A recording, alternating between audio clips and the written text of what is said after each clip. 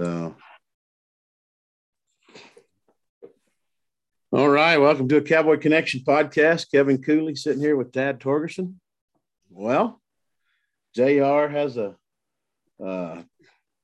an emergency at home, so he's not with us.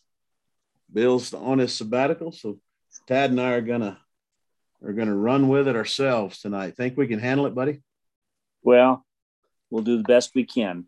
That's right. There'll be a little missing, but that's right. We'll try to make up for it. That's right. So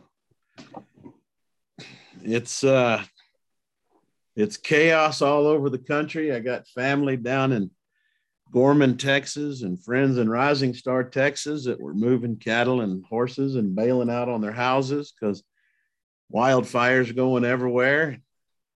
We got a blizzard up here in Meeteetse today, which praise God for that. We need all the moisture we can get. Everybody's fearful and panicking, and never a better season to me to be pursuing Jesus right now and using him as our Sabbath rest, right? That's right. Everybody's scared. Everybody's scared of COVID. Everybody's scared of Ukraine and Russia. Everybody's scared of wildfires and drought and expensive hay prices and selling cattle. And what am I missing out on? Divorce? Good Lord, if I know one marriage in trouble, I know 10. It's just crazy. Yeah. All this stress. And so, we need Jesus. And, the sooner he comes back, the better, but he's here for us right now. And as I'm rambling, Tad, I'm thinking about all this destruction and devastation and fears and worry and everything else. And I can't help but think that there's people sitting out there contemplating suicide or something dumb. And I just want to encourage you, find some people to help you out, get some help, find some people that care for you and want to encourage you and are there to help you out, pray for you. Because Jesus brings peace. He brings healing, but we've got to be engaged with him. We can't just use him as a fire extinguisher in the cabinet over there. We got to have him out all the time. So that's a freebie right there. I just kind of rambled with that one.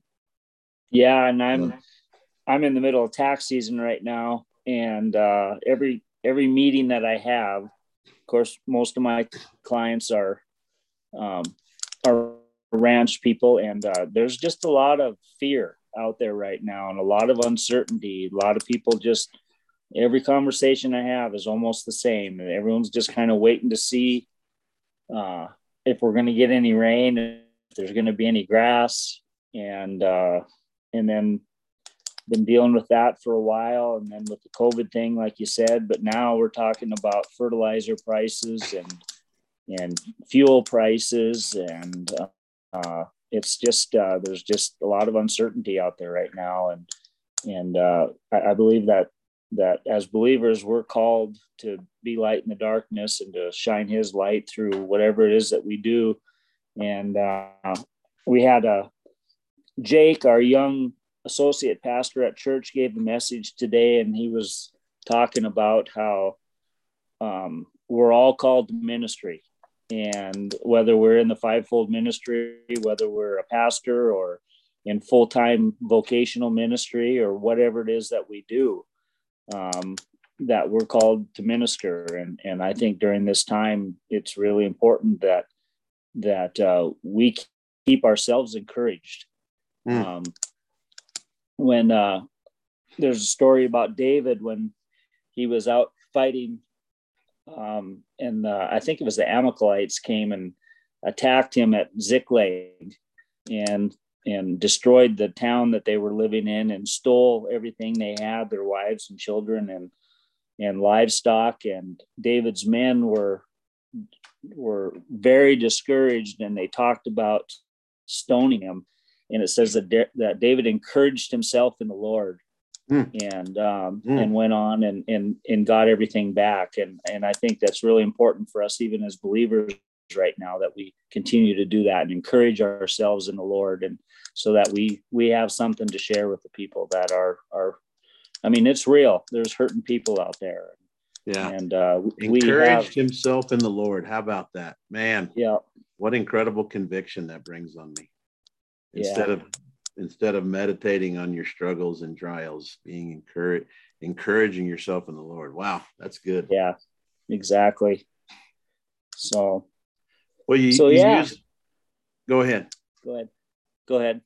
You use the term fear. A lot of fear out there, and I wrote something recently because I've been meditating.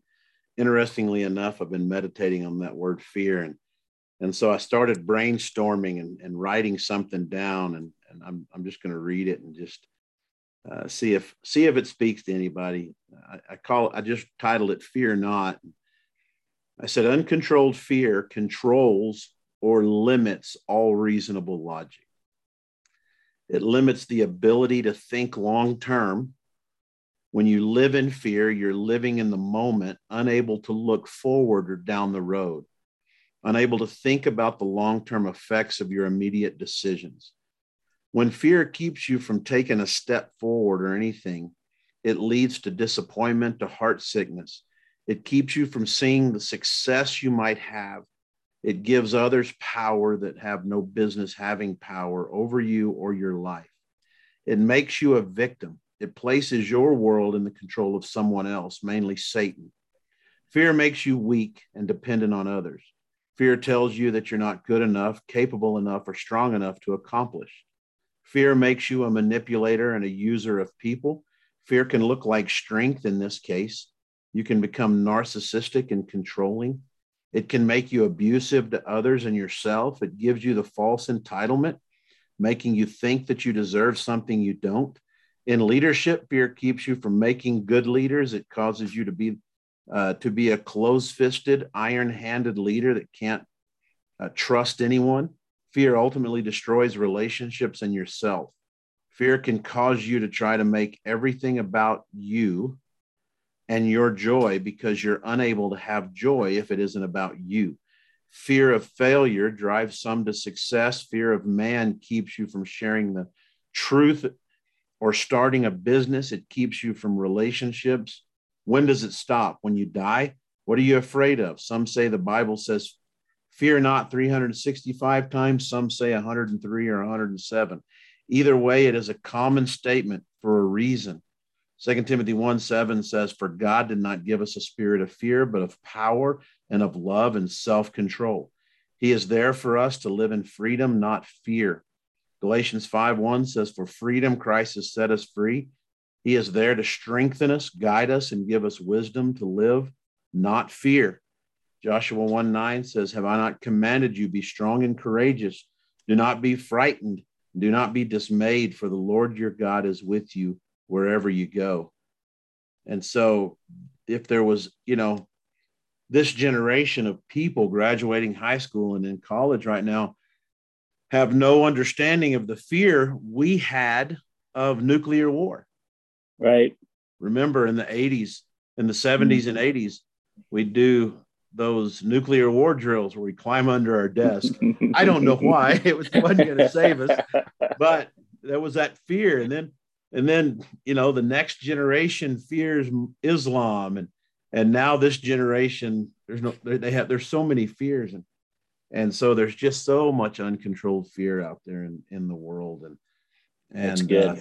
And so that's just something I was meditating on and thinking about. And I just kind of wrote that down. I don't know what I'm going to do with it, but I might write some sort of little paper or something on it. But yeah, a whole lot of stuff going on, and Jesus is still there. Jesus Amen. Is still faithful. Jesus is still our rock. So there you go. Yeah, good stuff. Yeah, man. So we finished up. We're on episode 32 of a Cowboy Connection podcast. We did John 3, 1 through 21 last time. And we're starting in 3:22 today and tonight. And this is one of those sections, one of those segments that brings me so much joy. I really love this little section of scripture as we dive into it. And so I'm going to go ahead just open us up in prayer, and then I'm going to read it, and then we can talk about it. So, Lord, I thank you so much for my brothers and your word and time together. And I pray that anyone that listens to this is encouraged and uplifted and gets something out of the word tonight, in Jesus' name. Amen. All right, John 3:22 says, after this, Jesus and his disciples went into the Judean countryside, and he remained there with them and was baptizing. John also was baptizing at Aenon near Salem, because water was plentiful there, and people were coming and being baptized, for John had not yet been put in prison. Now a discussion arose between some of John's disciples and a Jew over purification. And they came to John and said to him, Rabbi, he who was with you across the Jordan, to whom you bore witness, look, he is baptizing, and all are going to him. John answered, person cannot receive even one thing unless it is given to him from heaven. You yourselves bear me witness that I said, I am not the Christ, but I have been sent before him. The one who has the bride is the bridegroom. The friend of the bridegroom, who stands and bears and hears him, rejoices greatly at the bridegroom's voice. Therefore, this joy of mine is now complete. He must increase, but I must decrease. He who comes from above is above all. He who is of the earth belongs to the earth and speaks in an earthly way. He who comes from heaven is above all. He bears witness to what he has seen and heard, yet no one receives his testimony. Whoever receives his testimony sets his seal on this, that God is true. For he whom God has sent utters the words of God, for he gives the Spirit without measure. The Father loves the Son and has given all things into his hand. Whoever believes in the Son has eternal life. Whoever does not obey the Son shall not see life, but the wrath of God remains in him. So a little bit of a sermon from John the Baptist. And we know that early on we've studied John a little bit. A few podcasts back talked about how John might have been was often confused when people often thought he was somebody he wasn't.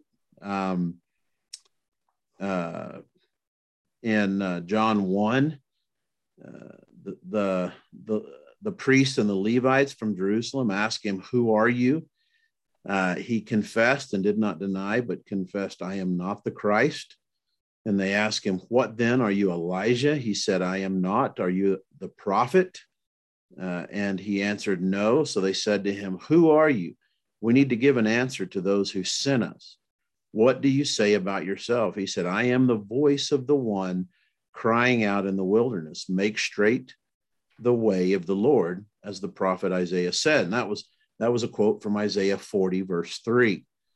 And so they ask him, then why are you baptizing if you are neither the Christ nor Elijah nor the prophet? And John answered them, I baptize with water, but among you stands one who you do not know, even he who comes after me, the straps of whose sandal I am not worthy to untie. And these things took place in Bethany from Jordan, where John was baptizing. So John's already testified of Jesus Christ. He was already challenged because people wanted to know who he was. And now he's being challenged again, not accused, but his disciples are confused. And so when we start out here, we see Jesus is going about his business baptizing, and they talk about where John was, and he was baptizing, and we see a conversation arises about purification. So you got any insight into that first little part, or anything you want to say about it? Well, just kind of the whole theme, kind of what I got out of verse 22 all the way through the end of the chapter was, and this is kind of indicative of what the Lord has been kind of dealing with me about, but and even before the verses that you read in John 1, it all points towards Jesus. And and it says here that, I'm trying to find it here, where he says that John says that I must decrease that he might increase. And in verse 34, it says, for whom, I know I'm skipping ahead a little bit. I'm kind of giving kind of a broad brush stroke here, but it says, for he whom God has sent speaks the word of God, for God does not give the Spirit by measure. And the whole thing here, again, as we're going to see as we continue on through John, it all points to Jesus and who he is and why he came and the work that he did, that we could have, just as you talked about earlier about fear, that we could have that freedom from the bondage of death, mm-hmm. and everything that goes along with that. And I just, the Lord's really been dealing with me in the last several months about walking in the Spirit and allowing God to do what he wants to do in my life and to work through me, and trying to get myself from trying to do everything on my own and doing everything under my own power. And it says here in verse 27, John answered and said, a man can receive nothing unless it has been given to him from heaven. You yourselves bear me witness that I said, I'm not the Christ, but I have been sent before him. He who has the bride is the bridegroom. He who has the bride is the bridegroom, but the friend of the bridegroom who stands and hears him rejoices greatly because of the bridegroom's voice. And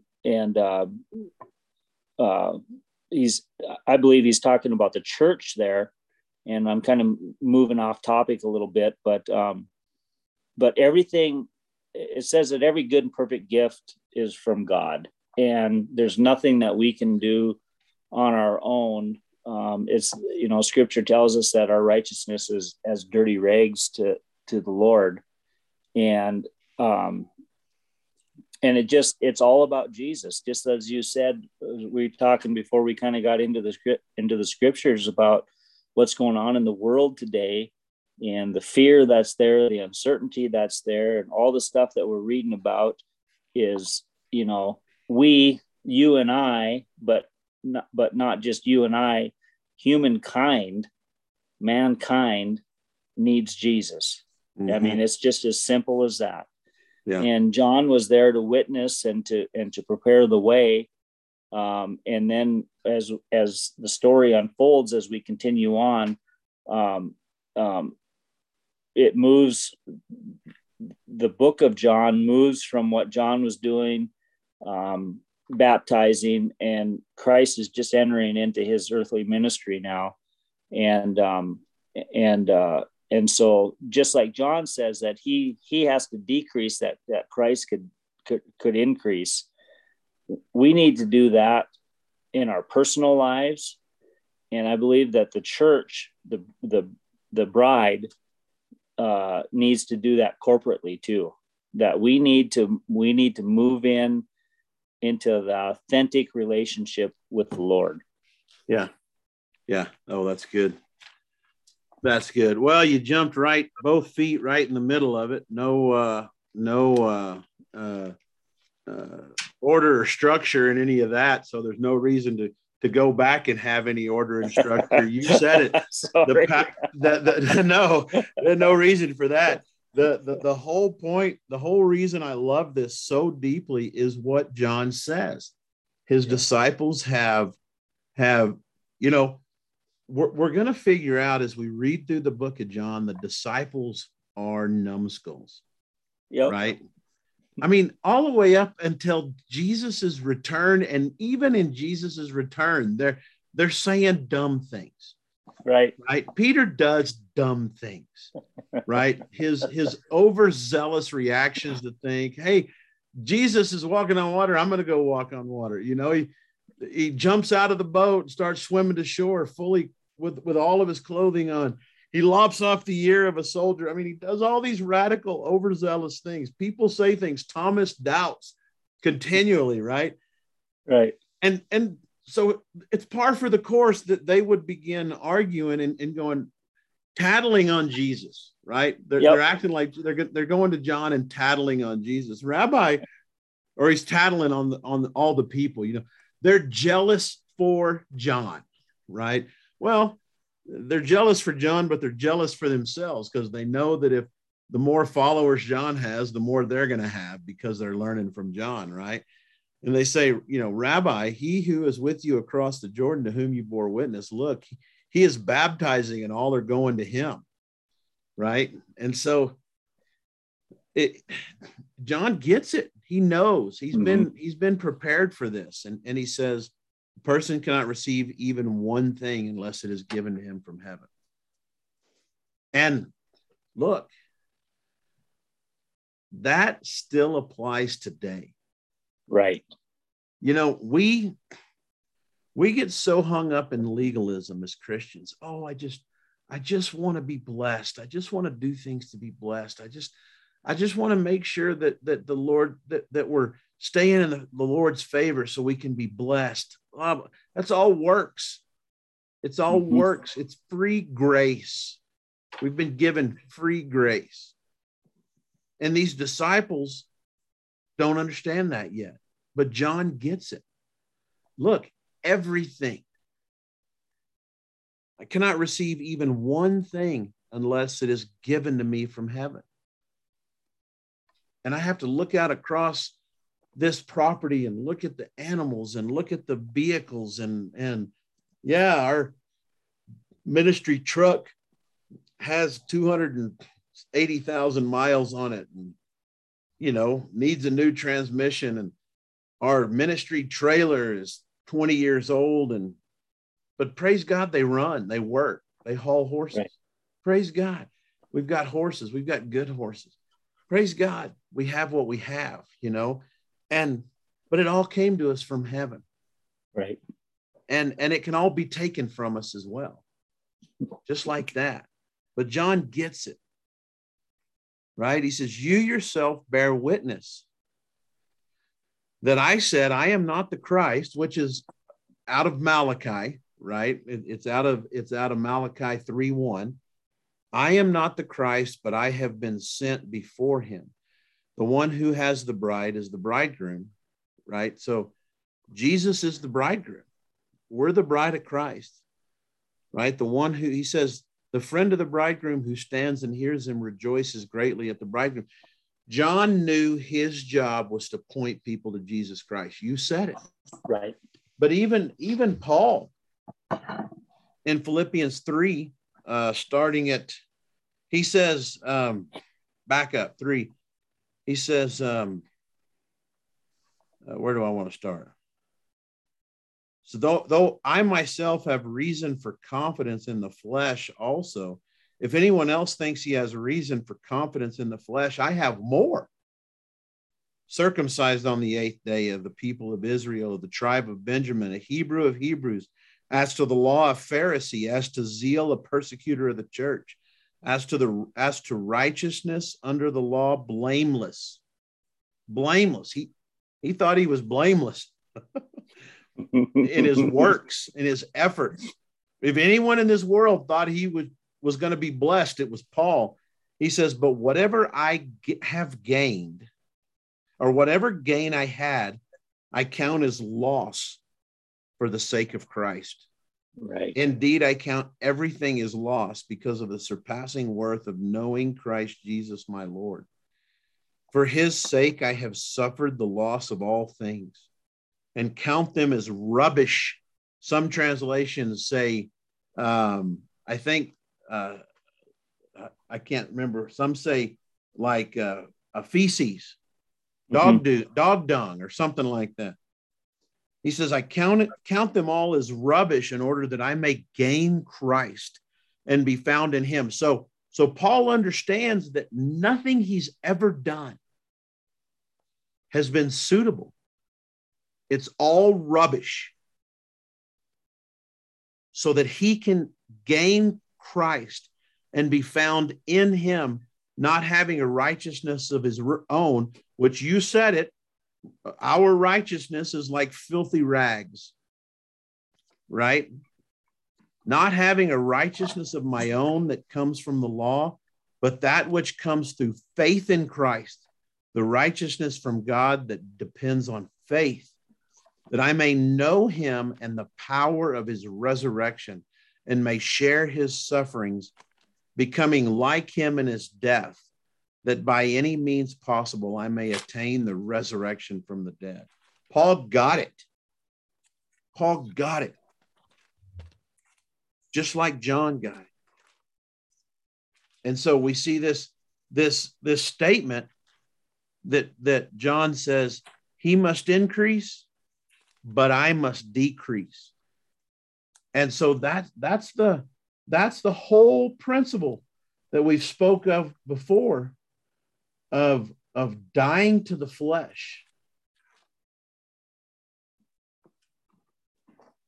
I can't find the scripture right now. And I don't have my notes in front of me, but I think it's in Luke, but I couldn't find it. When Jesus sent out the 70, I believe it was when Jesus sent out the 70, and they went out and they healed people in his name and cast out demons, and they came back and they were all excited about that. And they said, Lord, even the demons listen to us when we speak to them in your name. And he said, I saw Satan fall like lightning, but don't be happy that the demons obey you, but be happy that your books, that your names are written in the book of life. And when you talk, and I just thought about that, Kevin, when you were talking about and I believe in God's favor, and I believe that God blesses us when we obey his word and we're living in right fellowship with him. I wholeheartedly believe that God opens up the windows of heaven for us and pours out such a blessing that we can't contain it. And I believe all those things, but that's not the essence of what this whole thing is about. It's just like what you talked about with Paul, that all that stuff is great, but the essence of it is Christ. And Paul talks about that.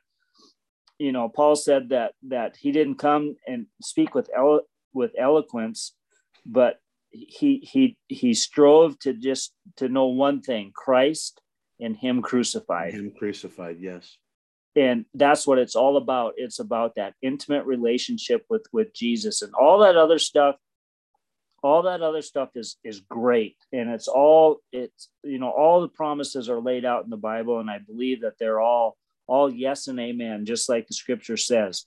But Matthew 5, that talks about seek first the kingdom of God and his righteousness, and all this other stuff will be added unto us. And I believe, as we kind of talk about the day and the time that we're in right now, I believe that the Lord is calling us back to that the Lord is calling us back to the simplistic faith in Jesus Christ. And Matthew 6:33 is that passage. There you go. Yeah. And I don't want to be a doom and gloom kind of guy, because that's not my intent at all. It's glorious that as we go back in scripture and talk about in the beginning, when Adam and Eve were in the garden, it says that he placed them in the garden. And we get a brief glimpse of what God desired, that intimate relationship. And, as soon as they had sinned and separated themselves from God, and death entered in the picture, it said that God was walking in the garden in the cool of the evening, and he was looking for them. And that intimate relationship with the Creator fellowship that's what it's all about. Yeah, there's so many people, Jesus tells his disciples in Acts 1, look, you're not going to know the time or the place. Right. And if we're going to be real honest, we've been in the end times since about 33 AD. So, right. Once Jesus ascended into heaven, we've been in the end times. So we've been in the end times for, 2000 years. So Jesus may come back tonight, tomorrow morning, but we don't know. And so we're not to be focusing on that.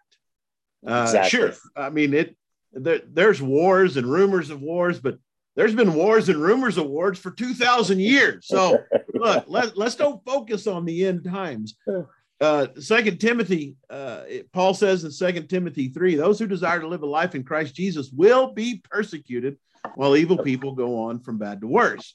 So we have the promise of hard times. We have the guarantee of hard times, but James tells us, consider it all joy in James 1 when it happens. So what if we started celebrating this stuff going, hey, praise God for it, right? I know that sounds pie in the sky, kind of silly, but really that's what we're being commanded to do, right? Is to go, yeah, let's focus on Jesus instead of our misery, because our misery is a guarantee for us, right?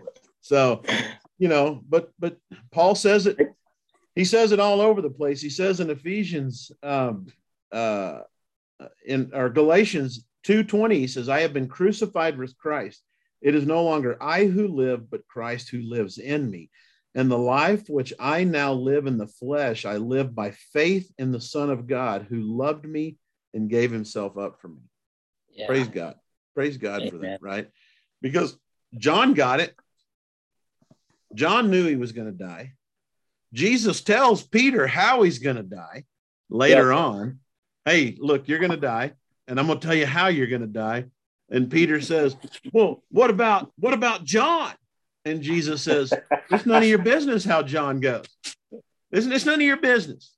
Don't worry about John. Worry about you. Jesus says, hey, won't you and I worry about each other? And me and John will worry about each other. But you don't worry about John, right? He must increase, but it's important to read that, but I must decrease. So it's in our lives, our daily lives. Jesus must be exalted. That means, because what are we doing when we're focusing on our trials, when we're focusing on our struggles, when we're focusing on our fears? We're worshiping them, right? We're exalting them over everything else. We're exalting them over Jesus. Where our mind meditates is where our focus is where our God is. And so whether it's my own pleasure, my own joy, my own freedom, my own peace, and what I can do or how I can do that, or am I going to focus on Jesus? Because Peter, or rather Paul, he was busy dying to the flesh. Jesus even says in Luke 9:23, if anyone wishes to come after me, he must deny himself and take up his cross daily and follow me. That means, for those who don't understand what that means you need to carry your device of death and torture with you. It's all about Jesus, not about us. Go ahead. What do you got? Well, I was just you had talked earlier about, and then we kind of got on a little topic there about the end times. And I remember when I was pretty new to the church in 1988, I was a senior in high school, and there was this thing that was going around in the church world at the time. This so-called prophet said 88 reasons why Jesus is coming back in 1988. Well, I remember that. Do you remember that? I remember that. And I was pretty new to the church, pretty new to all this stuff. I was a senior in high school, and at the time I thought, great, finally going to graduate from high school, and now the whole deal is going to be all over with, but we don't understand, just like you said, that the end times this age has been since Jesus died and was resurrected. And going back to what you said a little bit earlier in Acts 1, Jesus had died, was resurrected, and he had shown himself to his disciples. Him and Peter had already had the discussion along the lake. Jesus said, Peter, do you love me? 3 times. And Peter gets upset and all those things. And then we move into into Acts chapter 1, where it's the establishment of the church, and all that stuff has happened. And right before Jesus ascended, and it says here in Acts 1, verse 6, it says, when the apostles were with Jesus, they kept asking him. I just saw that. It's like my 2-year-old asking me for a cookie 25 times before she finally gets Right. it. She's not getting one. Exactly. And they said, Lord, are you going to free Israel now and restore our kingdom? They still didn't get it. Still didn't get it. They had saw all that stuff. And I just had a couple conversations in the last couple of weeks about this topic, about, if we only just saw more signs and wonders, if we only saw more miracles, more people would believe. And more works. And it's like, the story that Jesus told about Lazarus, not the one that he called out of the grave, but the one that died. And the rich ruler said, hey, let me go back and warn my brothers. He was in hell, and he said, hey, let me go back and warn my brothers. And in the parable, Jesus said, well, even if somebody is raised from the dead, people wouldn't believe it. And so we've been talking about that, and look at the Israelites, all the signs and wonders that God performed to get them out of Egypt. Mm-hmm. They crossed the Red Sea, and every step along the way, whenever they came across an obstacle, the first thing they did was complain and whine and cry and say, it'd have been better if we just died in Egypt. Every single time. But we do that back now. Exactly. That's what I was just going to say. We look back and we know the end of the story, and we're just all self-righteous because, well, if I would have been there, man, we do the same thing. Well, and we live in a better covenant. Yeah. And well, here's what doubting Thomas did right here, right? At the end of John. And of course, that's so far, we're not going to be there for another year. People are going to forget about this conversation. So, but John 20, it says, then the disciples were glad when they saw the Lord. And Jesus said to them, peace be with you. As the Father has sent me, even so I am sending you. This is his resurrected body. This is the day, the night, the day they went and found he was no longer in the tomb. They're up behind locked doors, afraid of the Israelites. And Jesus appears to them and says, peace be with you. As the Father has sent me, so I am sending you. And when he had said this, he breathed on them and said, receive the Holy Spirit. If you forgive the sins of any, they are forgiven them. If you withhold forgiveness from any, it is withheld from them. Now, Thomas, one of the 12, called the twin, was not with them when Jesus came. So the other disciples told him. Here's what Thomas said. Thomas had just spent 3 years with Jesus. Jesus had told him everything. And Thomas says, the disciples say, we have seen the Lord. But he said to them, unless I see in his hands the mark of the nails, and to place my finger into the mark of the nails and place my hand into his side, I will never believe. Yep. 8 days later, his disciples were inside again, and Thomas was with them. Although the doors were locked, Jesus came and stood among them and said, peace be with you. Then he said to Thomas, put your finger here and see my hands, and put your hand and place it in my side. Do not disbelieve, but believe. Thomas says, my Lord and my God.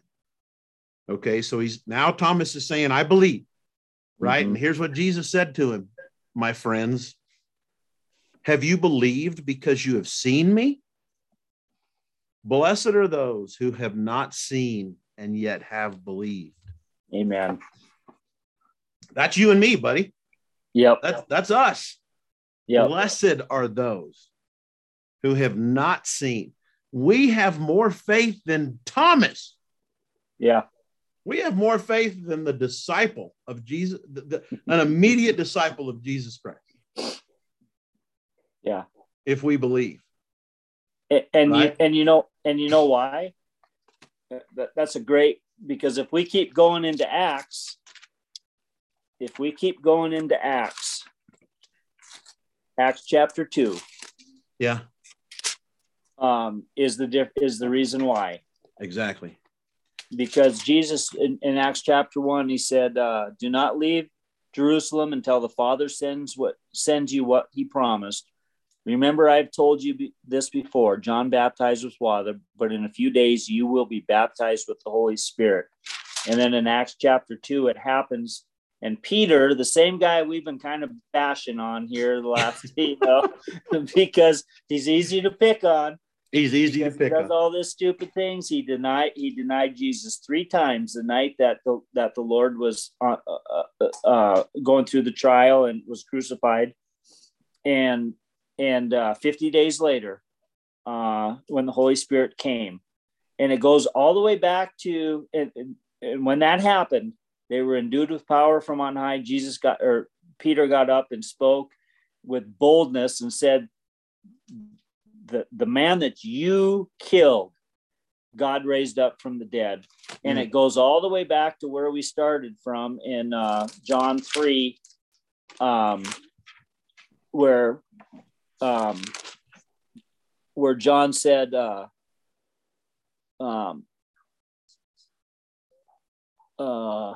I'm trying to find the verse here.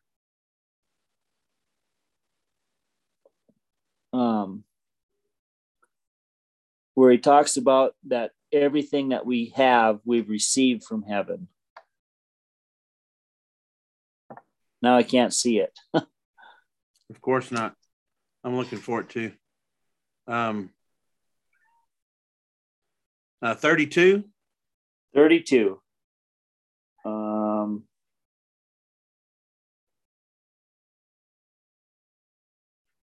Is that right? Nope. Verse 27. John answered and said, a man can receive nothing unless it's been given to him from heaven. Gotcha. Yeah. And so that's exactly right. Because once the Holy Spirit came, the Holy Spirit is who leads us into the knowledge of the truth. Right. Yeah. Yeah. Well, and obviously that's the difference. That's the determining factor, because he'd not been given freely at that point. That's absolutely true. And so, getting back to to the verse you just finished, a person cannot receive even one thing unless it is given to him from heaven. The thing about it is there's no room for jealousy in the kingdom of God, because it's all Jesus's. It all belongs to Jesus. And we've seen that. We've talked about it. I mean, it's all about Jesus Christ. You've said it. We've said it.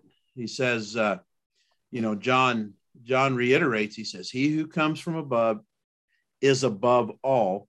He who is from the earth belongs to the earth and speaks in an earthly way. And we're all guilty of that. We've all been guilty of that. He who comes from heaven is above all. He bears witness to what he has seen and heard, yet no one receives his testimony. Whoever receives his testimony sets his seal to this, that God is true. Okay. So whoever receives his testimony sets his seal to this, that God is true. That's a gospel. That's the gospel message right there. If you receive his testimony, if you receive the good news of Jesus Christ, right? For he whom God has sent utters the words of God, for he gives the Spirit without measure. The Father loves the Son and has given all things into his hand.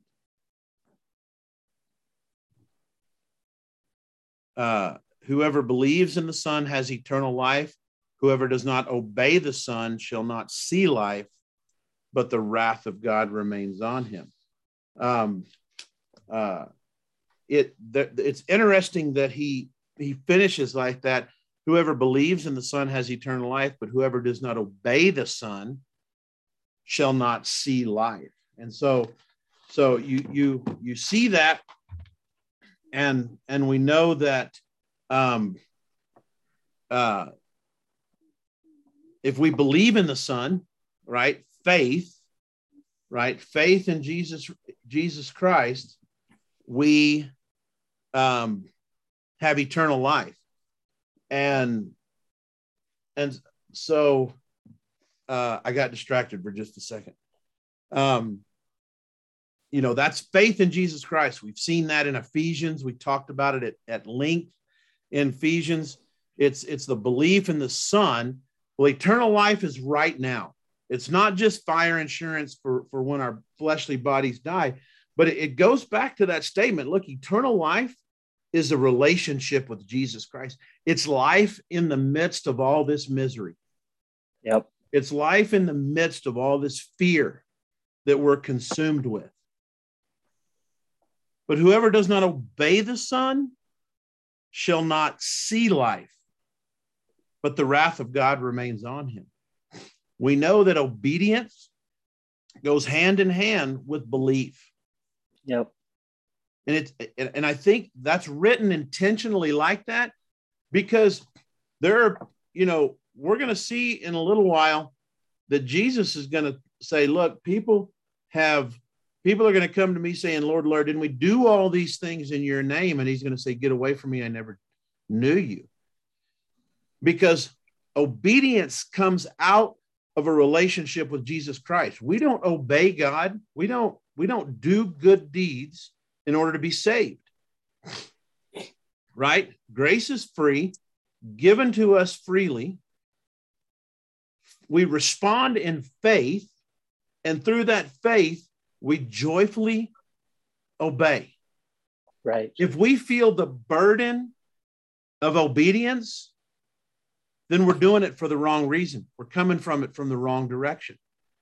If that we have no joy in our generosity, if we have no joy in our obedience, then there's a disconnect between us and the Father. Mm-hmm. But you can do all the good deeds you want.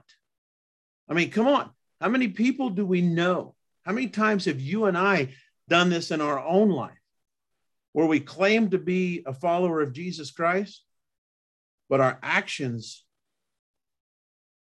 were a sorry excuse, right, of what we weren't being obedient to Jesus Christ in any way, shape, form, or fashion. And as sad as it is to say, every little thing we do that's breaking the law, that's sinful, that's garbage, everything that we refuse to submit to Jesus Christ is a challenge to our relationship with Jesus Christ. What do you think? Well, I've spent most of my Christian life, and I'm not proud to admit this, but I've spent most of my Christian life as a carnal Christian. And it's only been in the last 3 years that, and I think that's why the Holy Spirit's really been, I've really been focused on, stuff like Galatians 5, where it talks about walking in the flesh or walking in the Spirit. And I believe that the Lord's really been teaching me what that means to walk in the Spirit. And it's just like what John said. Jesus must increase and I must decrease. And it's not, and when you talk about, those who want to follow me must pick up their cross and follow me daily. I used to look at verses like that and think, man, what a burden. I used to think of what a sacrifice that is. I used to think, man, that doesn't sound fun at all. I used to just have this negative connotation when I read verses like that. But once you truly start to know the nature and the character of God, it changes that, because you realize that there's nothing good in this world. There's nothing good living out of the flesh. There's nothing good living carnally minded. And that what God has for us is just so much better. And we've talked about this a million times. What episode are we on? Episode 32. Yeah. I think we've talked about this all 32 episodes, but John 10:10, which I guess we'll get to in a while, it says the thief does not come but to kill, steal, and destroy. And it's Jesus talking, it's in red letters in my Bible, but I have come that they might have life and life abundantly. And just like you said, Kevin, that doesn't just start in the sweet by and by. That starts now. Right. That starts, we can have that life, that abundant life now. And you know, the Lord said that if we love him, we'll obey him. But he also said that take my yoke upon you because it's light. Yeah. And so obeying God, it's not always easy. And sometimes we will have to sacrifice. Sometimes we will have to do painful things, but it is so much better. I mean, I've lived life on the fence for 30 some years as a believer and a follower of Jesus Christ. And I tell you what, that's the most miserable place to be, is on that fence. Yeah. Well, it's hard. It's hard to because when the Spirit's pulling you one way and the flesh is pulling you another way, it's a battle. It's a conflict. Right. But sometimes it's even harder to follow the prompting of the Spirit and bring the hard word, or reject the person, reject what the person you love is doing, or whatever, or be rejected by somebody because you refuse to partner with them in their sin, or whatever it is. It's a challenge. But Jesus is our Sabbath rest. He is our strength. Right. You know, it's a great point. You're absolutely right. So Colossians 3 says, if then you have been raised with Christ, seek the things that are above, where Christ is seated at the right hand of God. So set your mind on things that are above, not on things of the earth. Mm-hmm. So that's that whoever believes in the Son has eternal life. Whoever does not obey the Son shall not see life. We're to set our mind on things to the above. For you have died, and your life is hidden with Christ in God. And so we put to death, therefore, what is earthly in us. Goes back around to the conversation we had earlier. Because if we get hung up in anything that is legal, right? Legalism, anything that is trying to earn our salvation, we're in sin. Because Galatians 5 says, for freedom Christ has set us free. Stand firm, therefore, and do not submit again to a yoke of slavery. It goes back to that yoke you were talking about. Jesus' yoke is light. It says, he says, if Paul says, if you accept circumcision, Christ will be of no value to you. I testify again that every man who accepts circumcision, that he is obligated to keep the whole law. So the point of that is, if you expect yourself or anyone else to be obedient to just one thing other than Jesus, right? So if you put your salvation in the act of communion, if you put your salvation in this Jesus and something else, then look, you have to obey the whole law. You have to be perfect again in your own strength. You were severed from Christ. He says, it says, I testify again that every man who accepts circumcision, that he is obligated to keep the whole law. That's important for us to remember to this day. We skip down a little bit. He says, for you were called to freedom, brothers, only do not let your freedom, use your freedom as an opportunity for the flesh, but through love serve one another. For the whole law is fulfilled in one word. You shall love your neighbor as yourself. But if you bite and devour one another, watch out that you are not consumed by one another. Yeah. Look, we love people. That's what we've been commanded to do. We're not obligated for any other law. We love Jesus. We love our neighbor. The two greatest commandments: love Jesus, love our neighbor. If we're doing those things, loving Jesus, loving our neighbors, everything else will begin to be weeded out in our lives. Yeah. Everything else will begin to fall away. And we'll begin to understand that, look, our belief in Jesus Christ is summed up through our love of Jesus Christ. And if we love Jesus Christ, we'll obey him. And if we refuse to obey Jesus Christ, you shall not see life, but the wrath of God remains on you. Remains on you. Yep. Yeah. So, Yep. yeah. Man, that was good. That's good meat. That's good stuff. I'm excited. I told you I needed this tonight before we got started, didn't I? It's good for me. Me too. Me too. Hey, and you know what? We almost made it an hour. We're 5 minutes short of an hour right now. So we had plenty to talk about, didn't we? So, yeah. So why don't you share the gospel, my friend, if we haven't already done it enough? Well, I think we've shared the gospel tonight that he who believes in the Son has everlasting life, and who does not believe the Son shall not see life, but the wrath of God abides him. It's simple. It's so simple. We just need to believe and take him at his word that he really was who he said he was, that